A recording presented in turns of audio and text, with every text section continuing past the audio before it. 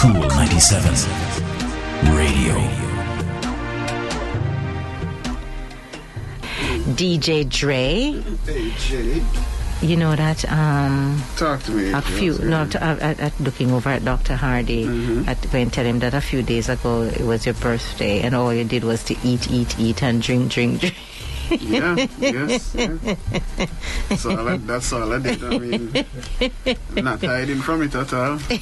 eat and drink. Yes, man. Yes. Yeah, I just wanted to put that out there. Sunset. He's probably doing it for the rest of the year. No, he says that he's not going to. No, yes. So we're going to monitor him. So whenever you come in every month, you're going to monitor. Be careful now, you know. Especially how I monitor patients monthly. We're going to see if you're getting a flat stomach over there, Jer, if it is growing. Let us see if you're disciplined enough to stop eating come March. So you say no, man. The food that you have will last until... It's going to last until maybe like the second week in February. Okay. All right. And then after that, it's done, you know. Done. You hear the amount of food that Dre have.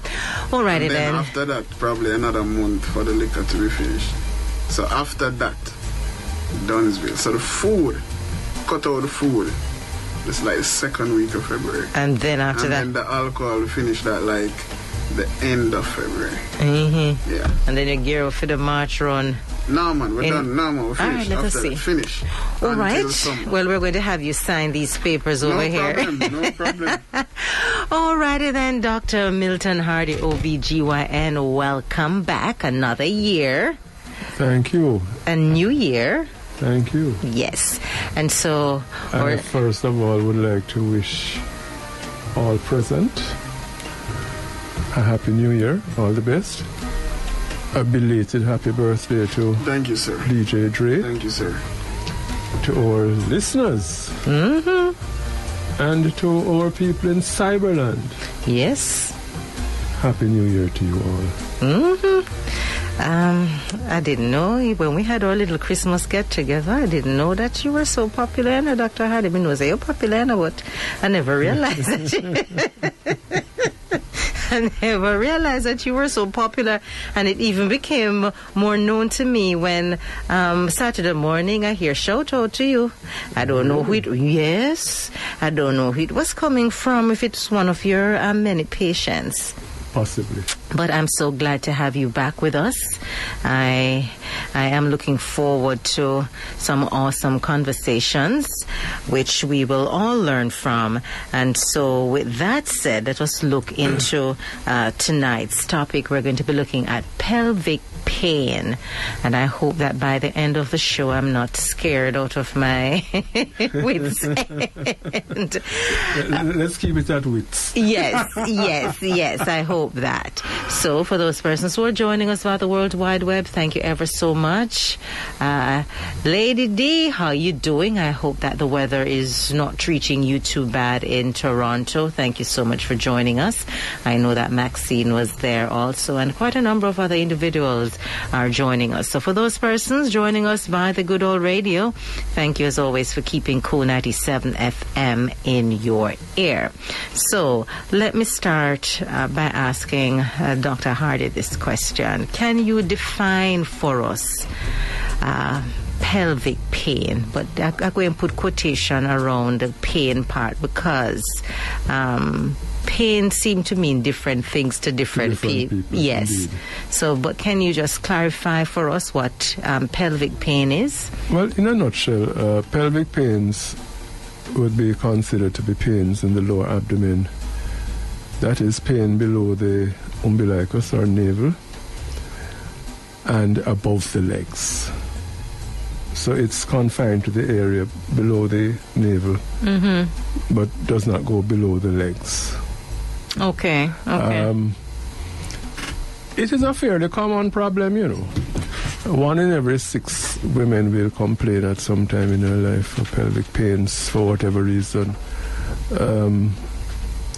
You will find, though, that pelvic pains are not necessarily gynecological alone. You may get pelvic pains because of problems with the intestines, problems with your bladder and kidney, as well as your gynecological structures. So first of all, one has to elucidate where we're going for with this pain. And also, the pains not only involves the internal organs, it involves the muscles surrounding the pelvis, the bones in the pelvis, the nerves which supply the structures in the pelvis, which are not necessarily the organs that we had previously mentioned, but also these other, I'm not going to call them superficial because there's nothing on your body that's superficial. You need everything. The other structures on your body which you may not readily think of as part of the pelvis. Mm-hmm. Things like the muscles and the bones and that sort of thing. So some people have gone as far as skin. Mm-hmm. Like a skin cancer, that kind of thing. Interesting, eh? So from time to time you hear women saying, and it is so hard to define what one woman is feeling over the next. And you hear women saying, they make a statement like this, my belly bottom don't feel Indeed. right. Yes. Are yes. they talking about the pelvic? Are they talking Yes, about... they are. Pelvic pains. And as you quite rightly said at the beginning, it means different things to different people. For some women, it may just be a discomfort. Some people, it may really be pains, indeed, severe pains. What is important, though, in the treatment is that you must give the impression that you are taking these people seriously. Because lots of times, they are given the feeling that they're just being miserable. But you must take them seriously. That actually helps in the treatment of the pain. Of the pain. Of the pain. Let me ask, what are some of the causes? All right, and it's a long list. But the one that you most frequently see, yes. Period pains and ovulation pains are probably the commonest pains, you know. But one must not forget the other causes, the bladder or the bowels. But certainly from a gynecological standpoint, physiologically, it's very common for the patients to come and say, I have this sudden onset of severe abdominal pains. And my next question is, when was your last period? And she may say, 10 to 14 days ago. And the diagnosis is made. Of course, you have to make justice be done, you know. So you might ask a few more questions. She ovulated.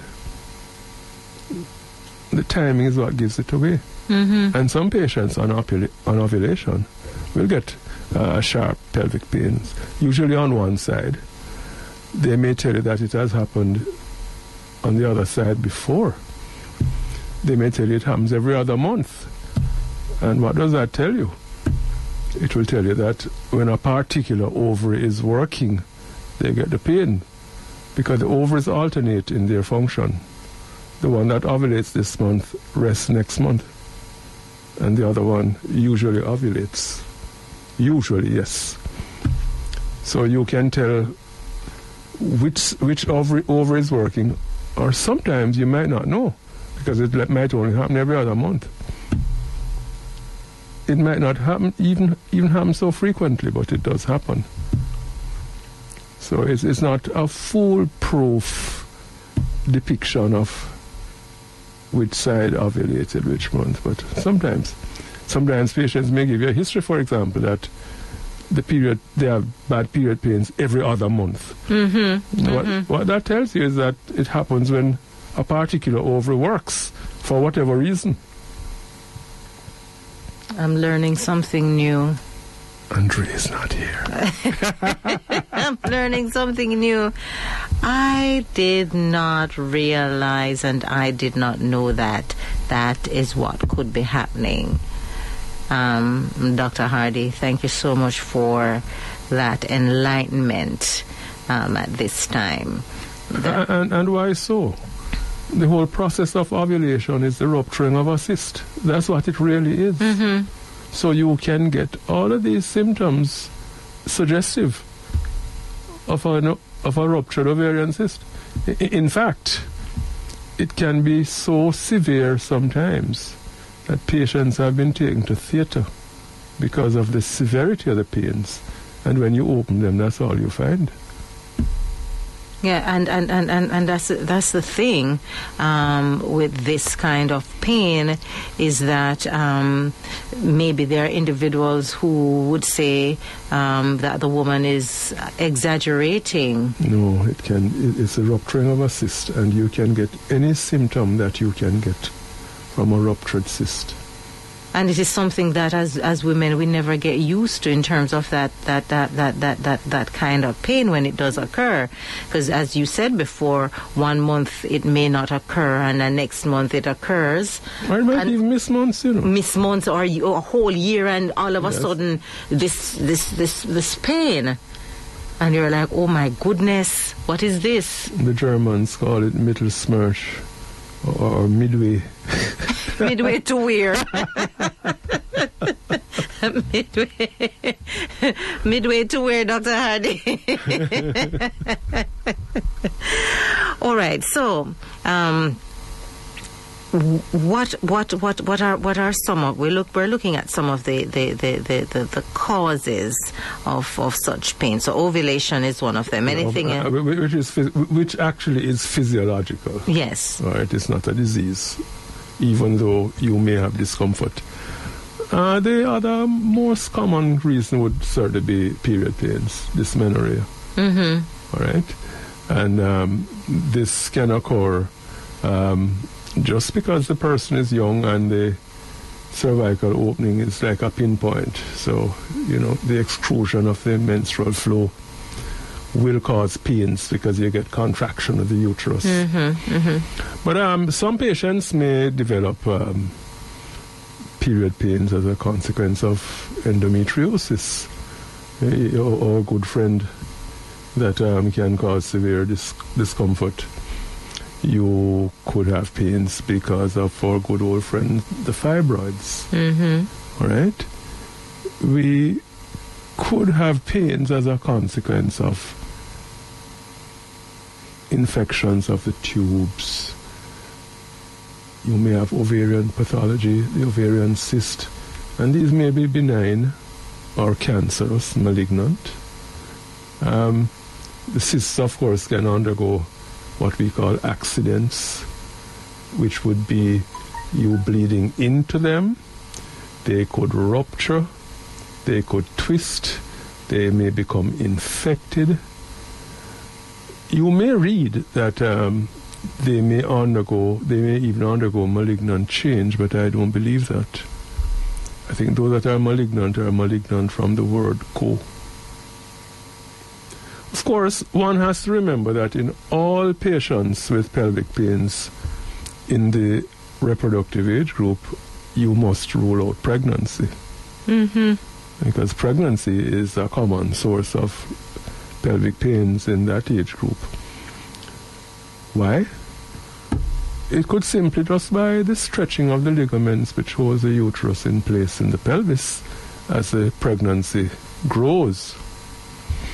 But on a more serious note, you could have an ectopic pregnancy.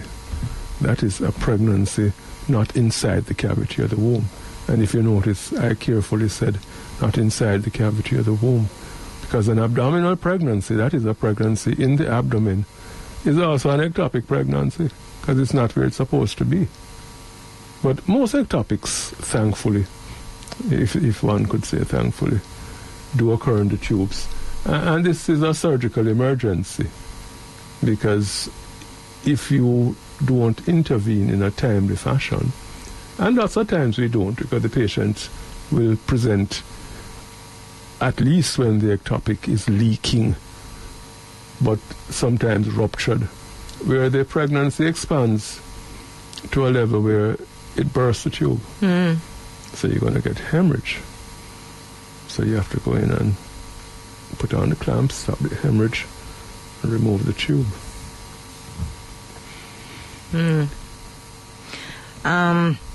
So let me ask another question, Dr. Hardy.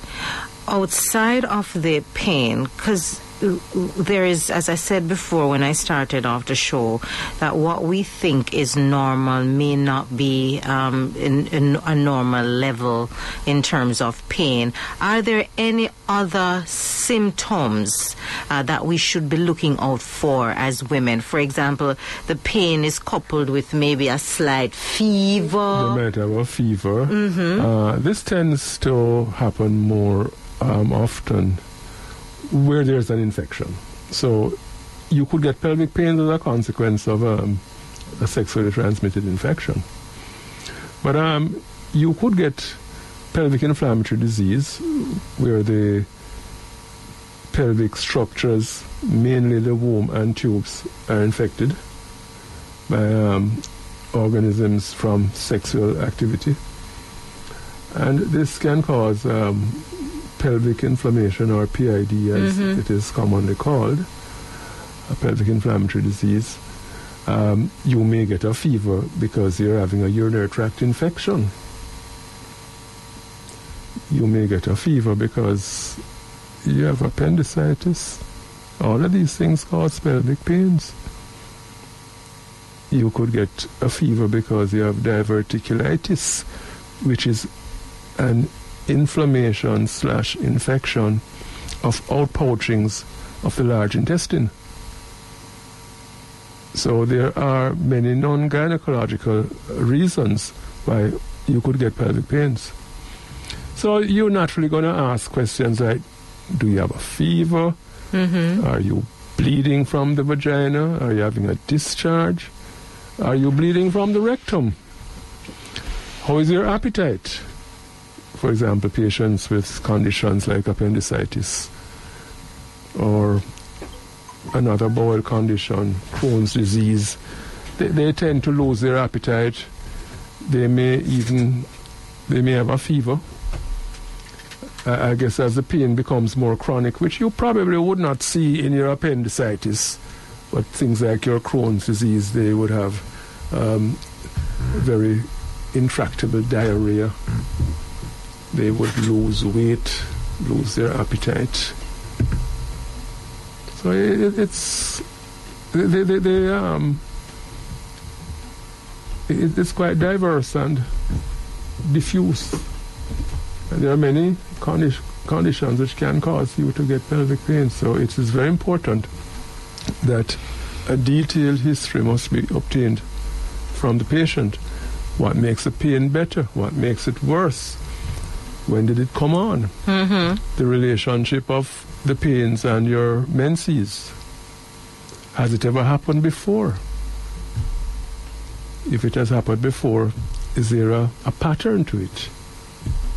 Is it like before, during, or after the periods? Is it midway? Is it before, during, and after sex? Is it before, during, or after sex? Is it before, during, or after eating? Sometimes we, as women, though, Dr. Hardy, we tend to have this watch and wait and see approach, which can be sometimes detrimental.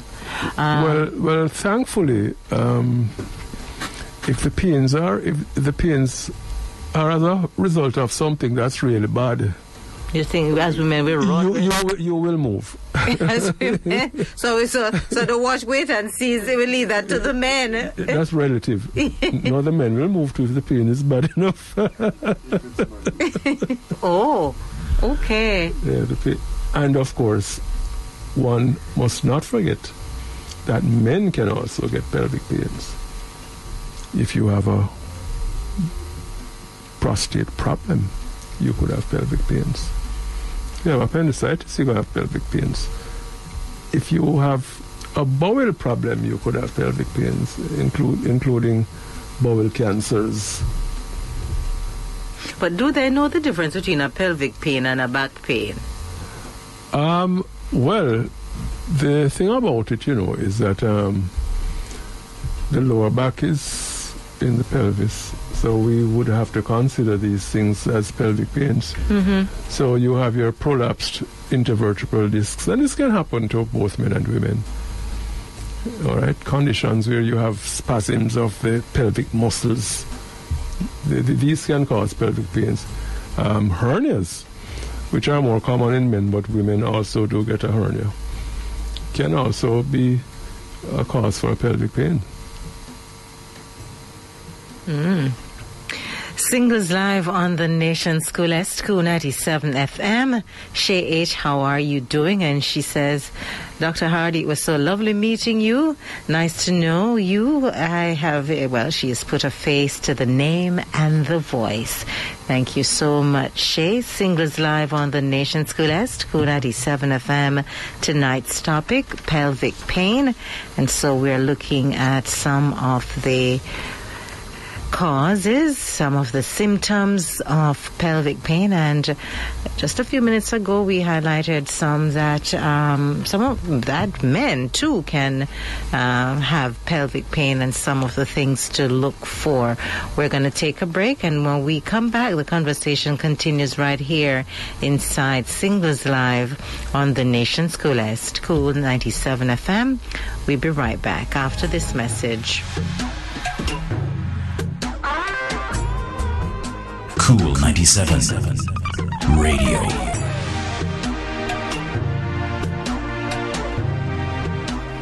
Singles live on the Nation School at School 97 FM. Tonight's topic, pelvic pain. Dr. Milton Hardy is with us. And so let's get back to the conversation. DJ Dre is right over there. Right over there. So we were looking at some of the causes of pelvic pain and some of the symptoms that may occur. Dr. Hardy, is there anything else that you want to add in terms of some of the main cause of pelvic pain?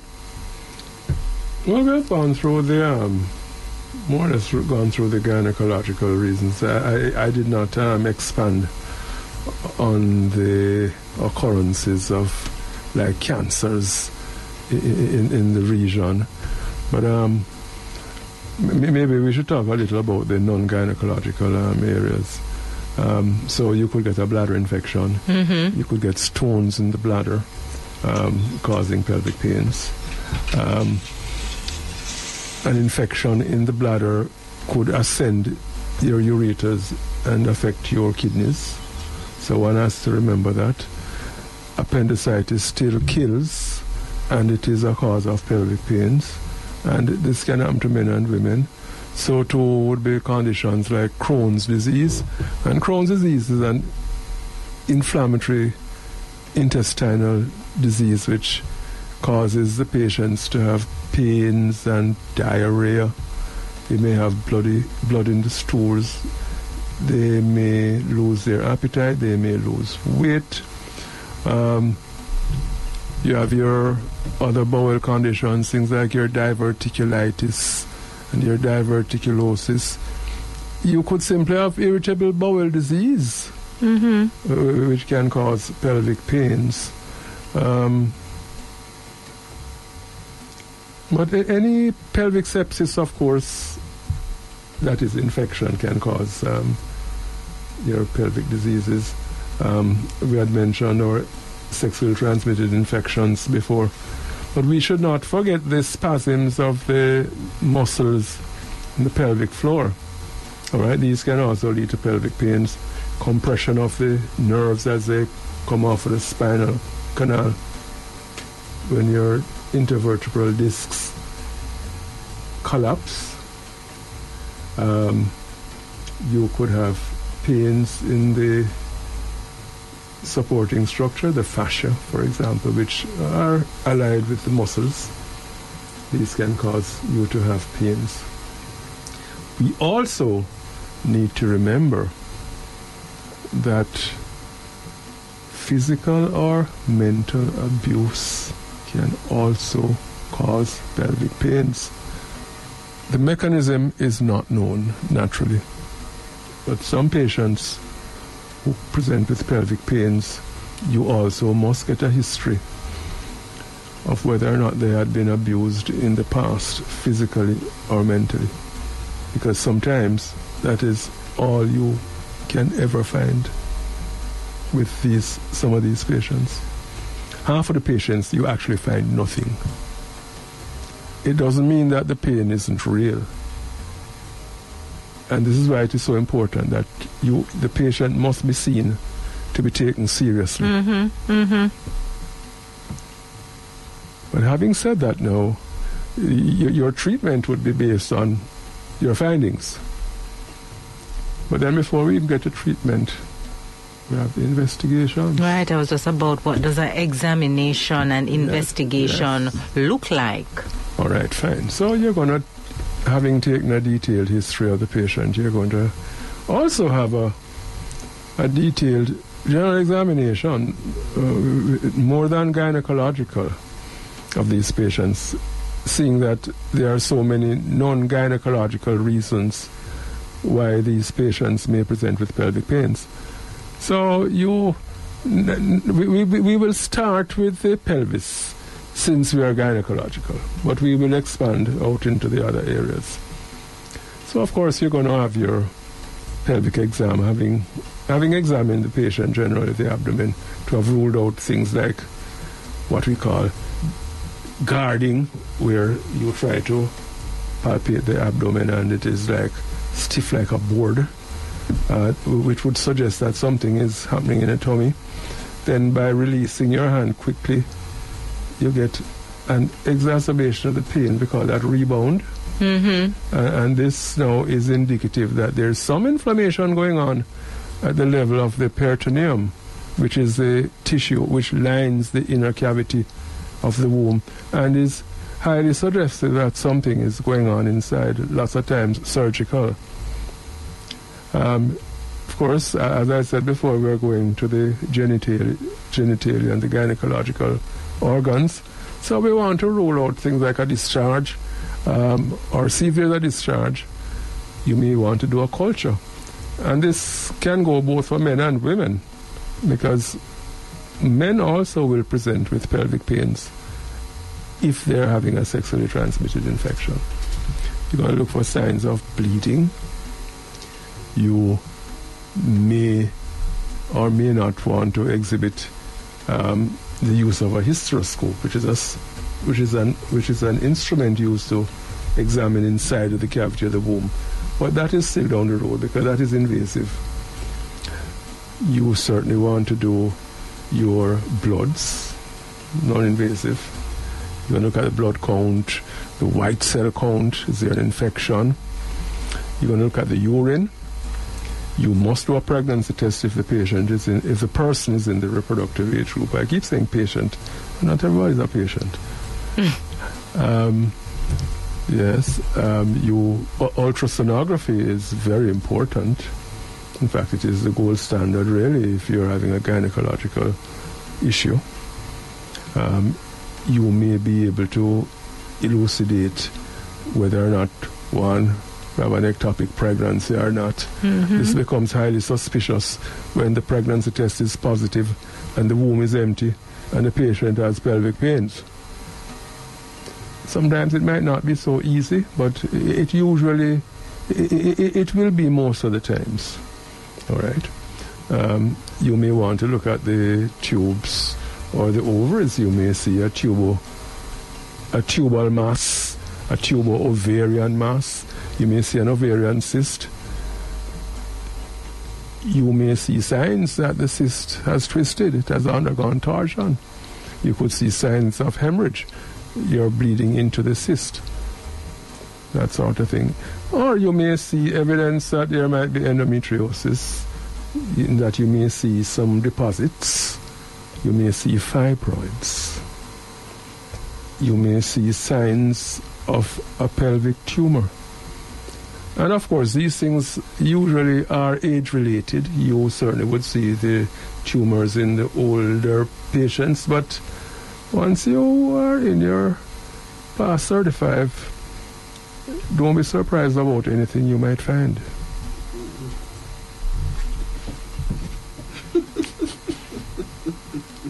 Ray, why are you looking over here? Because you're looking at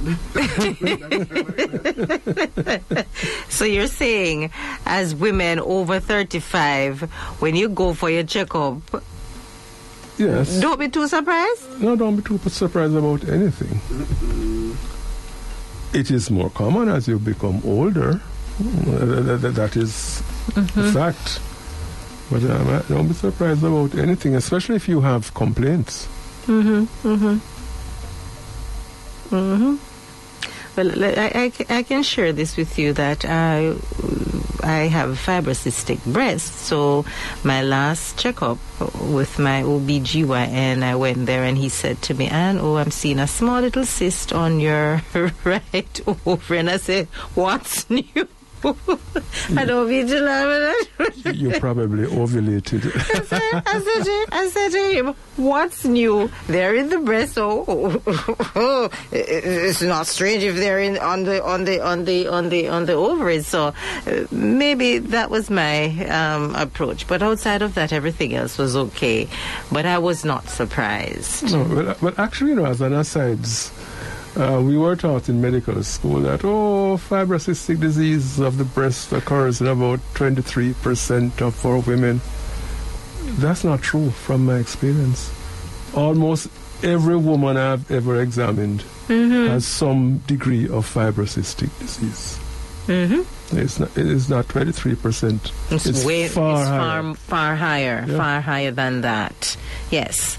And so, as I said, I was not surprised when he says. In fact, I have been tempted to question whether this was not normal. That's how common it is. Because if everybody has it, then you have to question whether it's abnormal or not. That's true. Even from a psychological perspective. If everybody, then it cannot be abnormal. No. Yes, something worth looking into. So we were looking at some of the causes. Then we moved into some of the investigations that occurs. We mentioned ultrasound.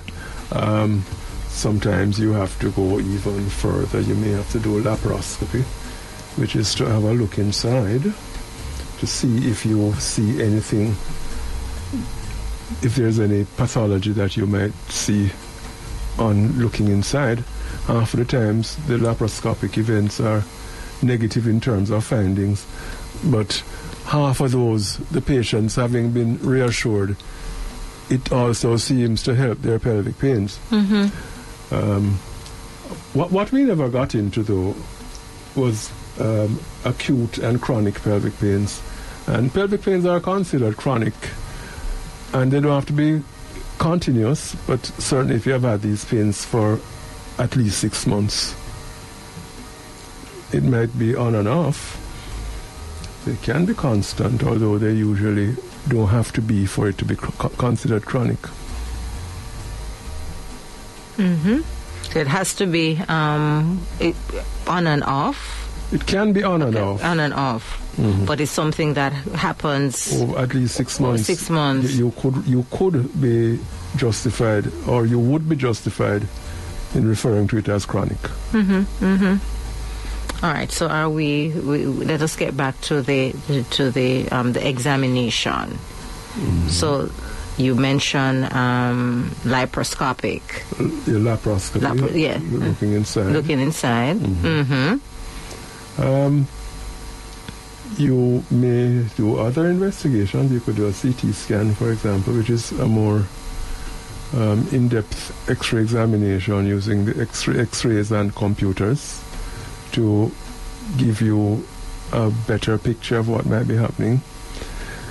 Rarely we may have to do an MRI, and this probably has greater usage or better usage when we are thinking about like nerve compression, prolapsed intervertebral discs as a cause of your pelvic pains. But by and large, for gynecological purposes, the ultrasound examination is the gold standard. Other things one have to remember on examination, if you're suspecting that the patient may have an ectopic pregnancy, you try to be as gentle as you can, because you could actually rupture the ectopic on examining the patient, which going to lead to more profuse bleeding. So you'll have to get in more quickly to arrest any such occurrence. So once you have examined the patient, it will point you in the direction with which you plan to examine. So we also have to look at the stools. You have to do a rectal examination as well. All right? You want to see if there's blood, for example, on the examining fingers, the degree of tenderness. You may or may not detect what we call fissures. These are tears in the anal tissue, which can occur. And what we also have forgotten to mention in all this discourse, constipation is also a cause of pelvic pains. All right? So let us not forget that either. Not uncommon in people who don't go, and half of the world really don't go, you know. But it's more common in older patients. Constipation. This might be dietary. They might not be eating as much vegetables as they ought to. They might not be drinking as much water as they ought to. And so that can lead to pelvic pain. Yes, yes.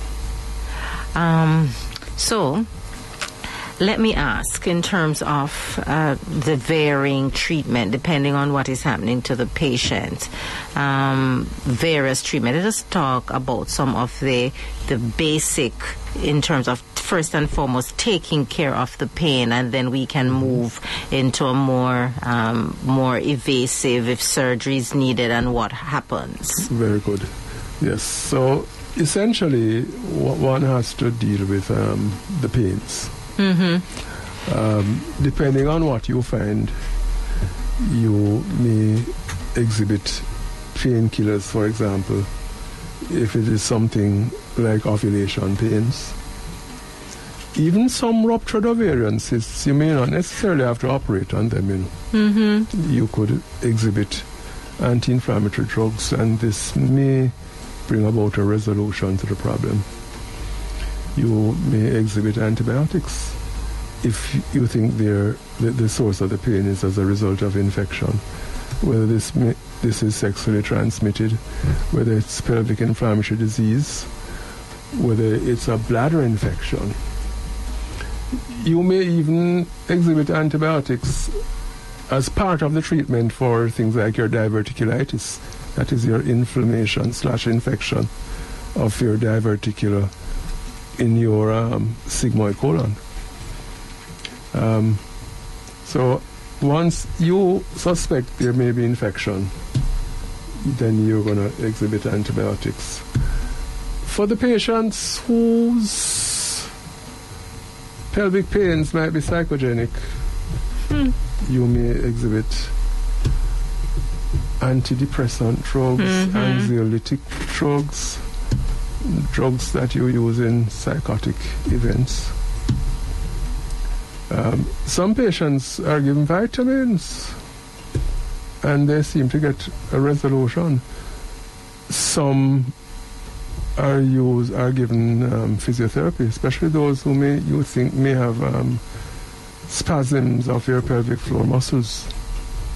And some of them do respond favorably.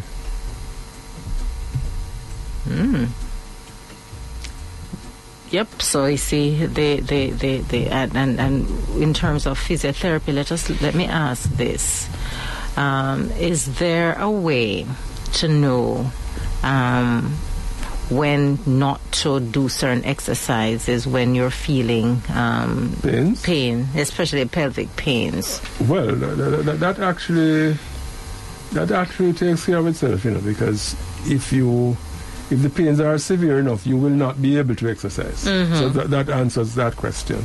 But certainly if the patient has pains to the level where the pains are aggravated by movements, the patient can't even stand up, then you know that there's no question that there will be no exercising here.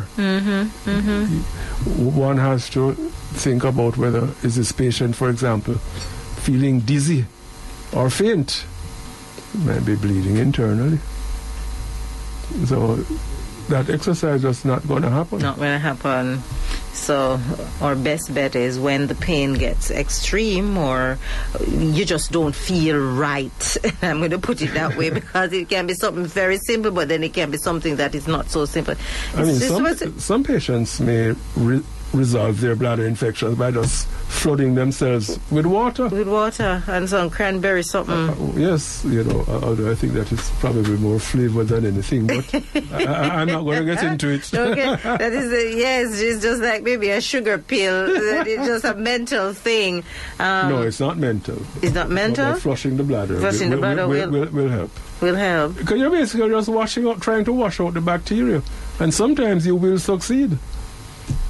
Sometimes you will not, so you'll need antibiotic help. Well, I'm saying if it lasts more than 24 hours and interferes with my sleep, my doctor will see me the next day. No, if it interferes with your life, then you need to see the doctor. Yeah. All right. Take it from me. If you go to your bed and you're still feeling the pain and you can't sleep, hit the road the next day and go see your doctor. Make him tell you that.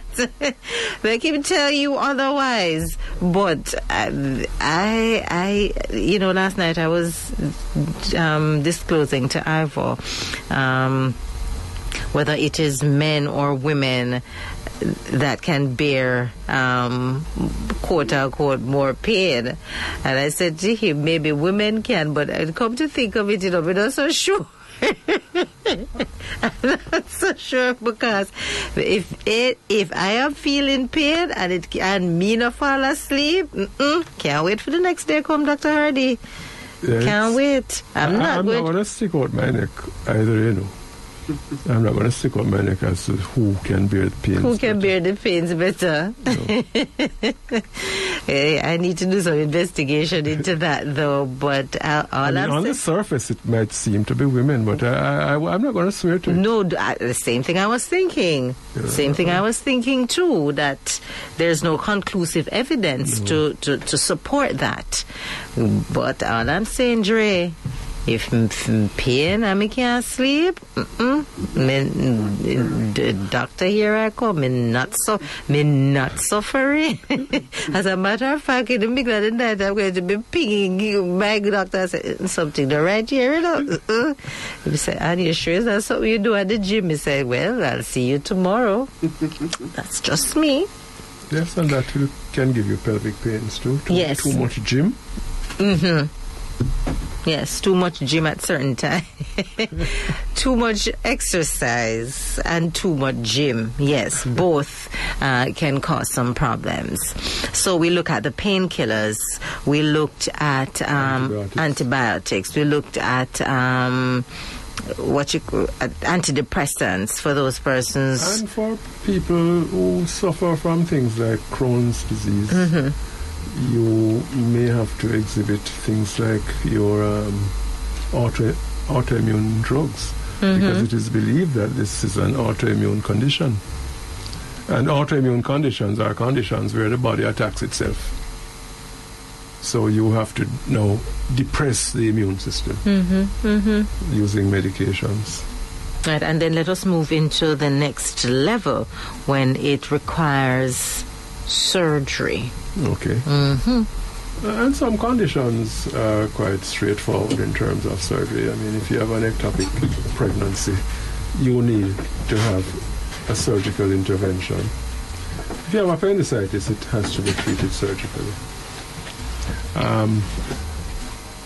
All of the other conditions, the ovarian conditions, for example, some of them will require surgery. Some may be treated without surgery. And there's a big debate as to whether or not surgery is the radical of the two choices, because you could choose not to operate or you could choose to operate. If you operate, you can go and sleep after you finish. If you choose not to operate, you still have to watch that patient till. And to me, that is a more radical approach. Mm-hmm. You might do it. You know, nothing wrong in doing the radical thing. But surgery might not necessarily be the radical thing, the most radical thing to do. It actually might be the easier of the two options. But certainly, if there's an infection, no, you have to get rid of pus. The sun cannot set on pus, so you have to open those patients. So if there's a ovarian abscess, for example, then you have to go and you have to drain that abscess. You have to get rid of that sepsis. The patient may have pelvic pains because of a miscarriage. You have to evacuate the uterus because their products of conception can be quite a favorable nidus for infection to develop. It's very nutritious to the bacteria. Mm-hmm. So the infections will set in quite readily. Let me touch on something that just popped in my head when it comes to, gosh, it just slipped me a while ago.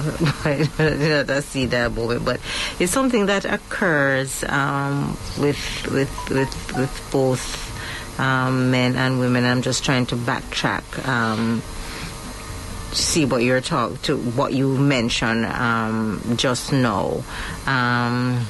I thought I was having that problem. Come, Dr. Hardy, may I try to remember? It is so both men and women can have it's not a hernia. Yes, you can get a hernia, and that is also a cause of pelvic pain.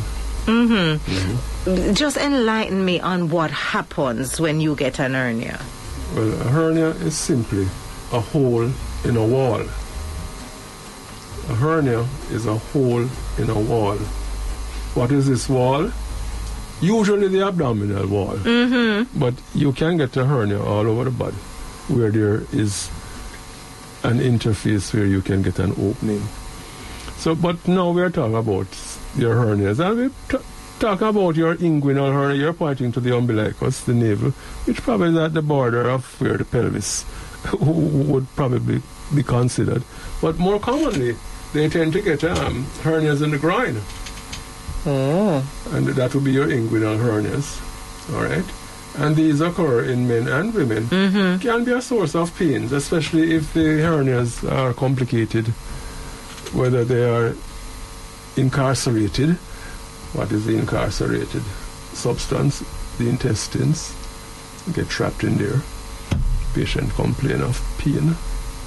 And the hernia would require repair.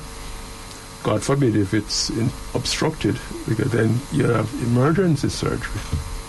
Because now you are vomiting and you can't pass any wind or anything solid down. Mm-hmm. So everything is coming the opposite. Everything is blocked. It's obstructed. Mm-hmm. Bowel obstruction. That needs intervention, because remember now that if you have obstruction for long enough, you can get gangrene to the bowel, which means that that piece of bowel has to be cut out and appropriate repair done depending on where the obstruction has occurred. Because if you say have obstruction with small bowel, you could cut out the obstructed part and join them together. But suppose the large bowel is involved, you could end up with a bag temporarily, a colostomy, until the inflammation settles down and then they close it a month or two later. But what causes the hernia? Yeah. You're born that way. Can be aggravated by strenuous activity. Mm-hmm. So we really don't recommend you lifting heavy things, but other conditions can exacerbate this. Things like you having a chronic cough, things like you straining at defecation. If you're commonly constipated, if you have to strain to pass your urine, tend to be more common in men who have some enlargement of the prostate, so they don't pass their urine so readily. But if you're a lady and you're having difficulty and having to strain at passing your urine, it does increase your risk of a hernia manifesting itself. But this hole in the wall, most of the time you're born with it. Whether or not it becomes manifest during your lifetime will depend on many of these factors which we just mentioned. You know, I'm just remembering something. Hi, Jean Clark Brown, how you doing? And she says a hernia can be congenital. Yes, you're born with it. Yes. And so it can be acquired. That is, you could actually make one by doing something really strenuous. But they are usually congenital. Okay. As I sometimes hear, I remember as a little girl, and my mom used to say, boy, this is one little picnic that really can't cry. Beside doctor, mom says I was a crying child, and she would say, man, give yourself a I don't know how that is. Probably it was right that you're straining in your crying. Like crying. So you're exerting increased pressure in the intra-abdominal cavity, which of course increases your risk for herniation. So this picnic up your So that is actually true. That as a child, as a baby, there is some truth to it. Yes. Okay. For example, you may notice, especially in babies when they cry, yes, those who have a hernia at the umbilicus, at the navel, yes, it pops out. Yeah. Okay. And that's because of the increased pressure inside the abdomen. So you probably pop out further, at other times as well. Okay, so I'm glad that I've touched on that. So, yes, so I got some information when it came down to hernia. Anything else that we need to look into? So we shifted a little. So let us get back to some of the. We were looking at surgery. Yes. Right. So the surgery that you would embark on would be appropriate to the diagnosis and the pathology that you are trying to treat. So if you have your cancers, you will have to do your surgeries that are appropriate. They might not be appropriate depending on how far they're gone. Person may need radiation or chemo or both or a combination of all. All right? So, we have to remember that. If you have appendicitis, then you have to take out the appendix. All right? The appendicitis still kills. Don't forget that. For those who are overlooking that, though, let me just touch on that, because it is when it comes to appendicitis, like the hernia, we're talking about both men and women. Both men and women are affected. The signs and the symptoms, or should I say the symptoms, are they the same when it comes to men and women? Nice question. For example, in the woman, you also have the ovary on both sides.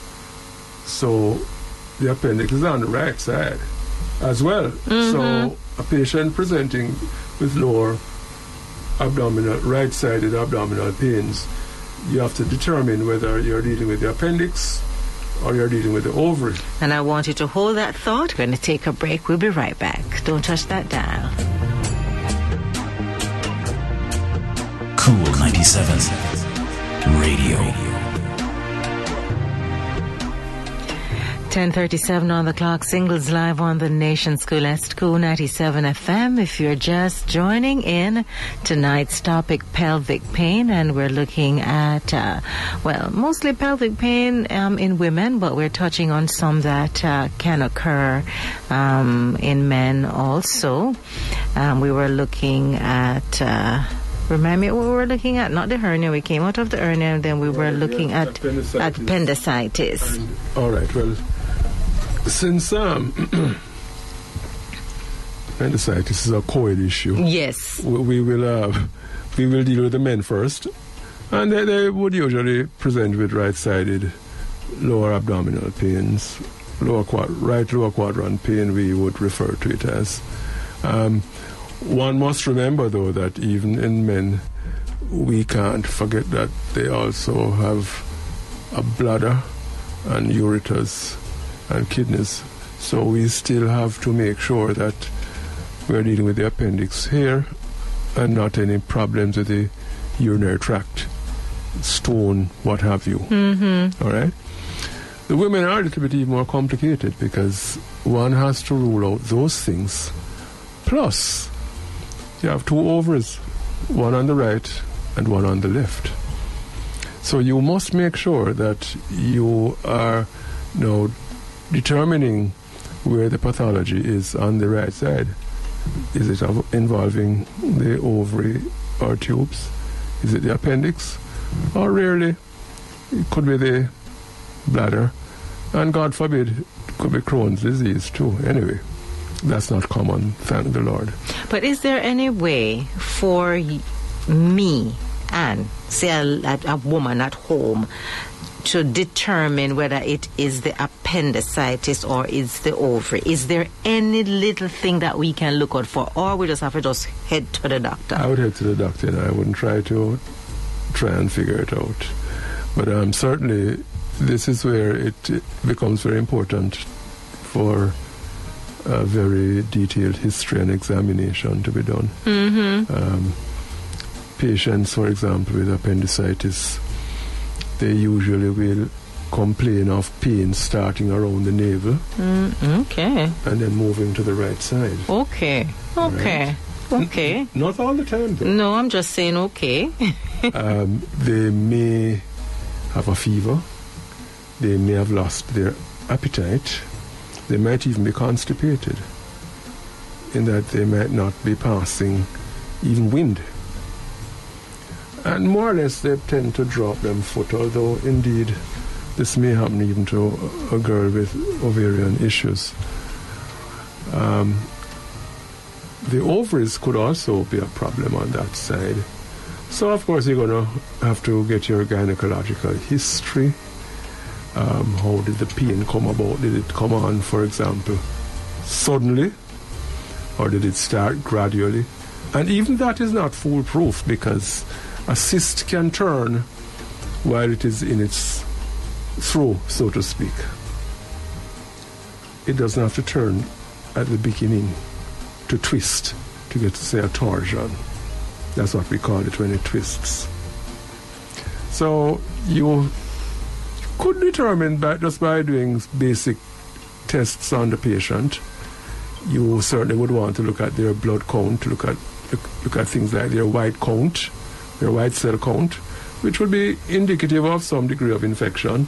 This might be elevated in patients with appendicitis, but it is not foolproof, because a lady with an ovarian issue can also have an elevated white cell count.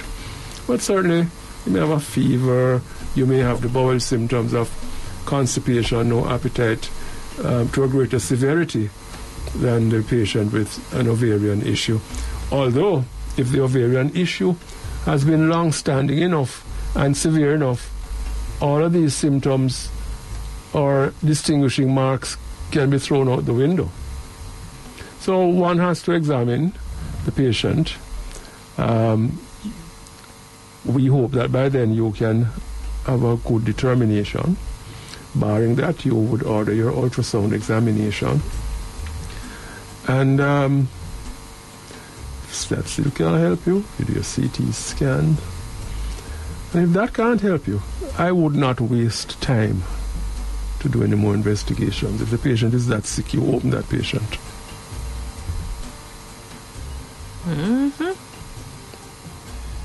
So in other words, if you're a gynecologist, you also can do an appendix. And vice versa. If you're a surgeon, you should be able to deal with an ovary. In terms of the surgery to remove the appendix, right? Let us look at the recovery time. The recovery time is similar, except if you are dealing with a complication of the appendicitis, i.e. rupturing. Because once you have a ruptured appendix, you have all sorts of parameters that can play. you get all of this contaminated stuff now being spread over the entire abdomen. So the patient can actually be quite sick. You may even have to call out the general surgeons, that the case might be more intense than is at your pay grade. You also have to think about appendicitis in pregnancy, because in the pregnant patient, the appendix might not be located where it normally is. So in terms of making the diagnosis, it is not as straightforward as it might have been if the person was not pregnant. So the pains may actually occur higher up in the abdomen than in the lower quadrant because of the pregnancy. And of course, the ovaries and pregnancy. You don't really want to interfere with an ovary early in pregnancy.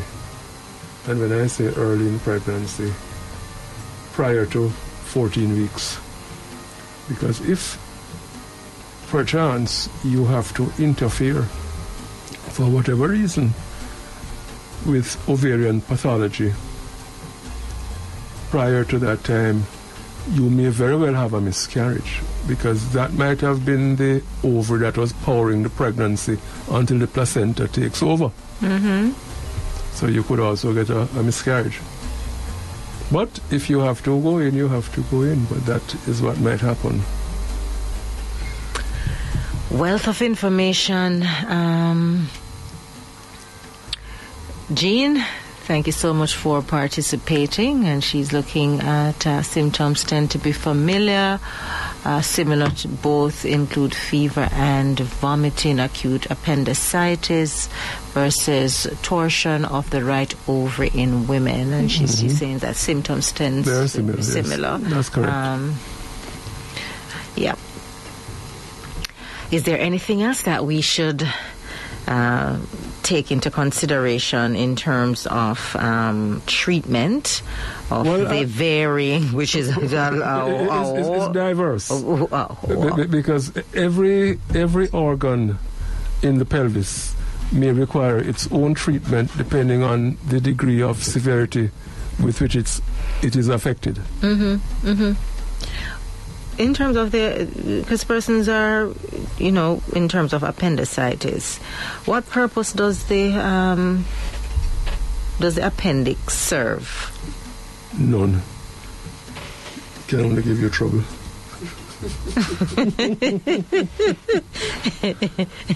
Or none that we know of yet. Is it none? It's just there? It's just there. It's actually an embryological remnant, which has remained with us.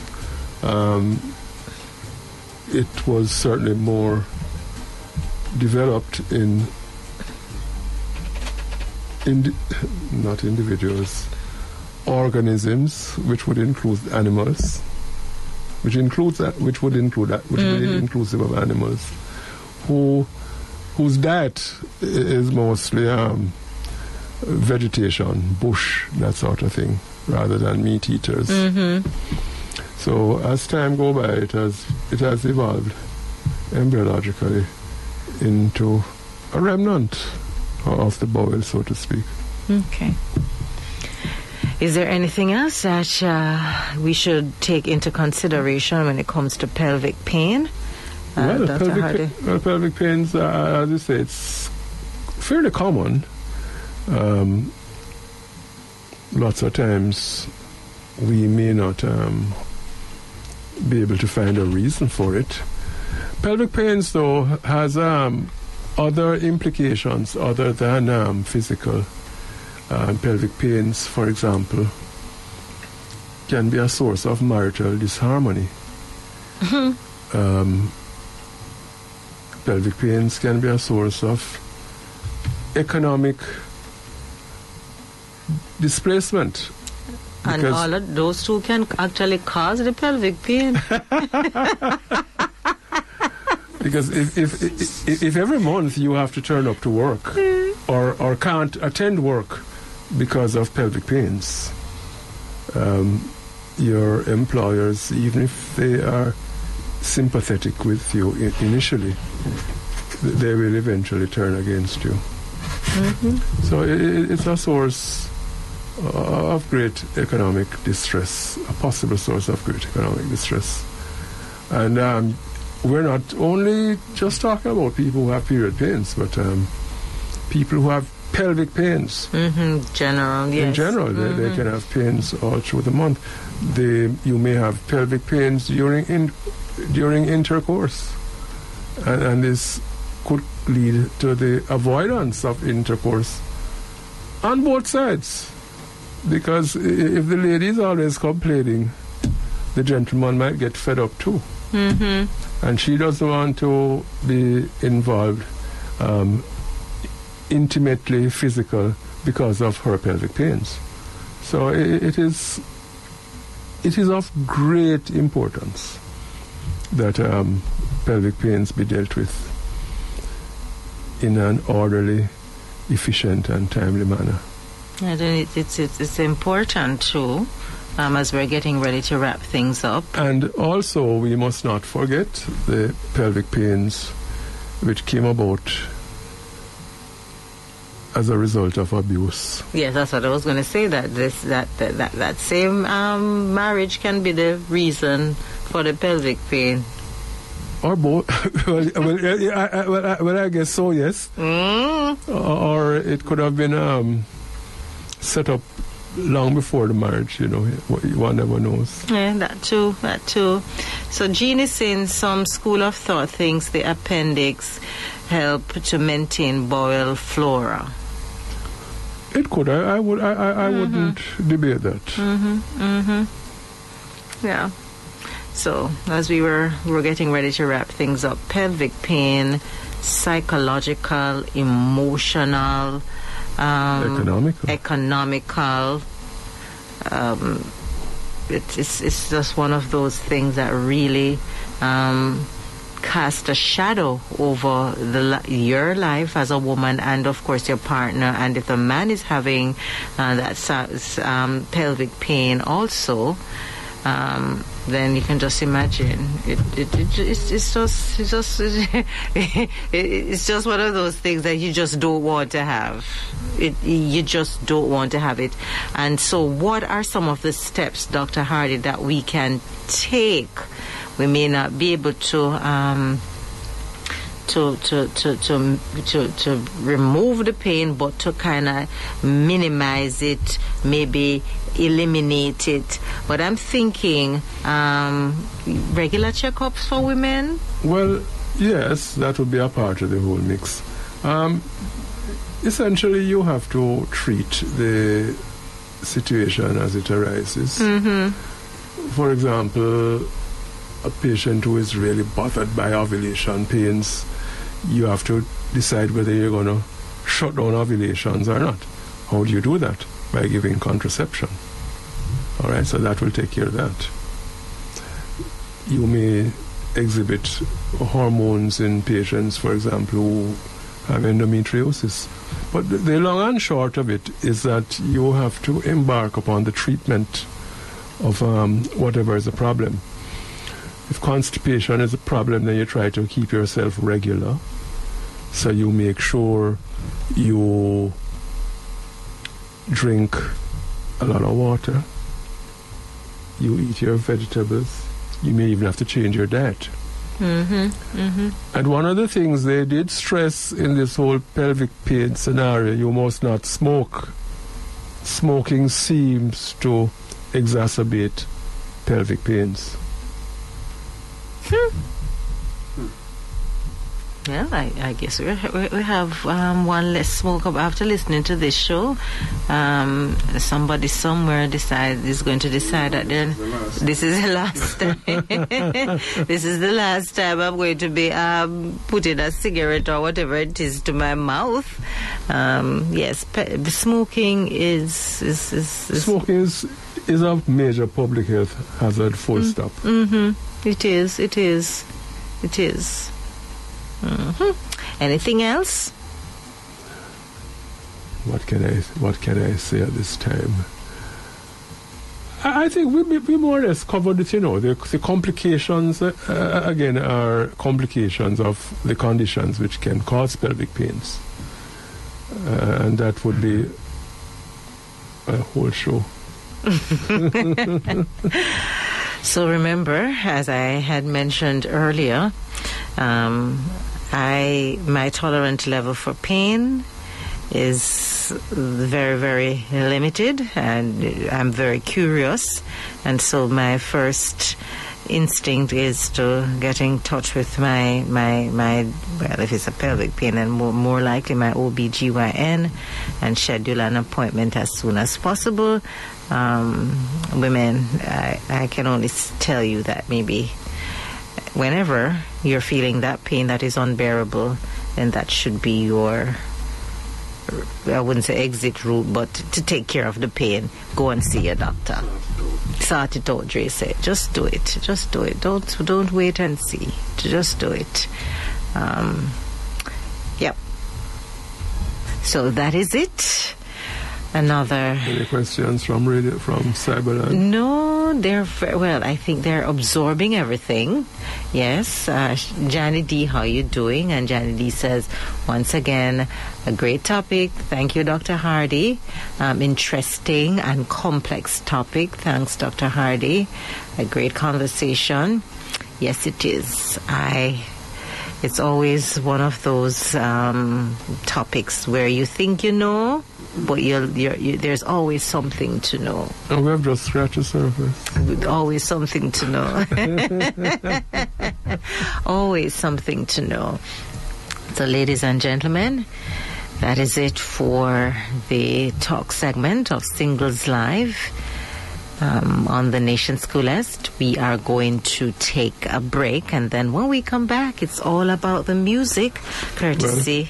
Let me tell DJ Dre. My audience and the people in Cyberland, good night. Yes, some of them, they're in some very, very cold places. Yes, very cold places. And I hope DJ Dre continues to enjoy his birthday. Yes, he will. All month. Yeah, I remember many years ago we celebrated my birthday for a month, but that was many years ago. Well, since it was many years ago, you may want to do it this year. Right. You may want to do that this year again. Dr. Hardy, I thank you so much. Thank you so much. Ian is popping in to say hi. Hi, brother Ian, how are you doing? That's my classmate from Georges. Mm-hmm. Yes, so I found out. Thank you so much, Dr. Hardy, and we will see you next month. Thank you so much. Thank you very much. Cool 97 Radio.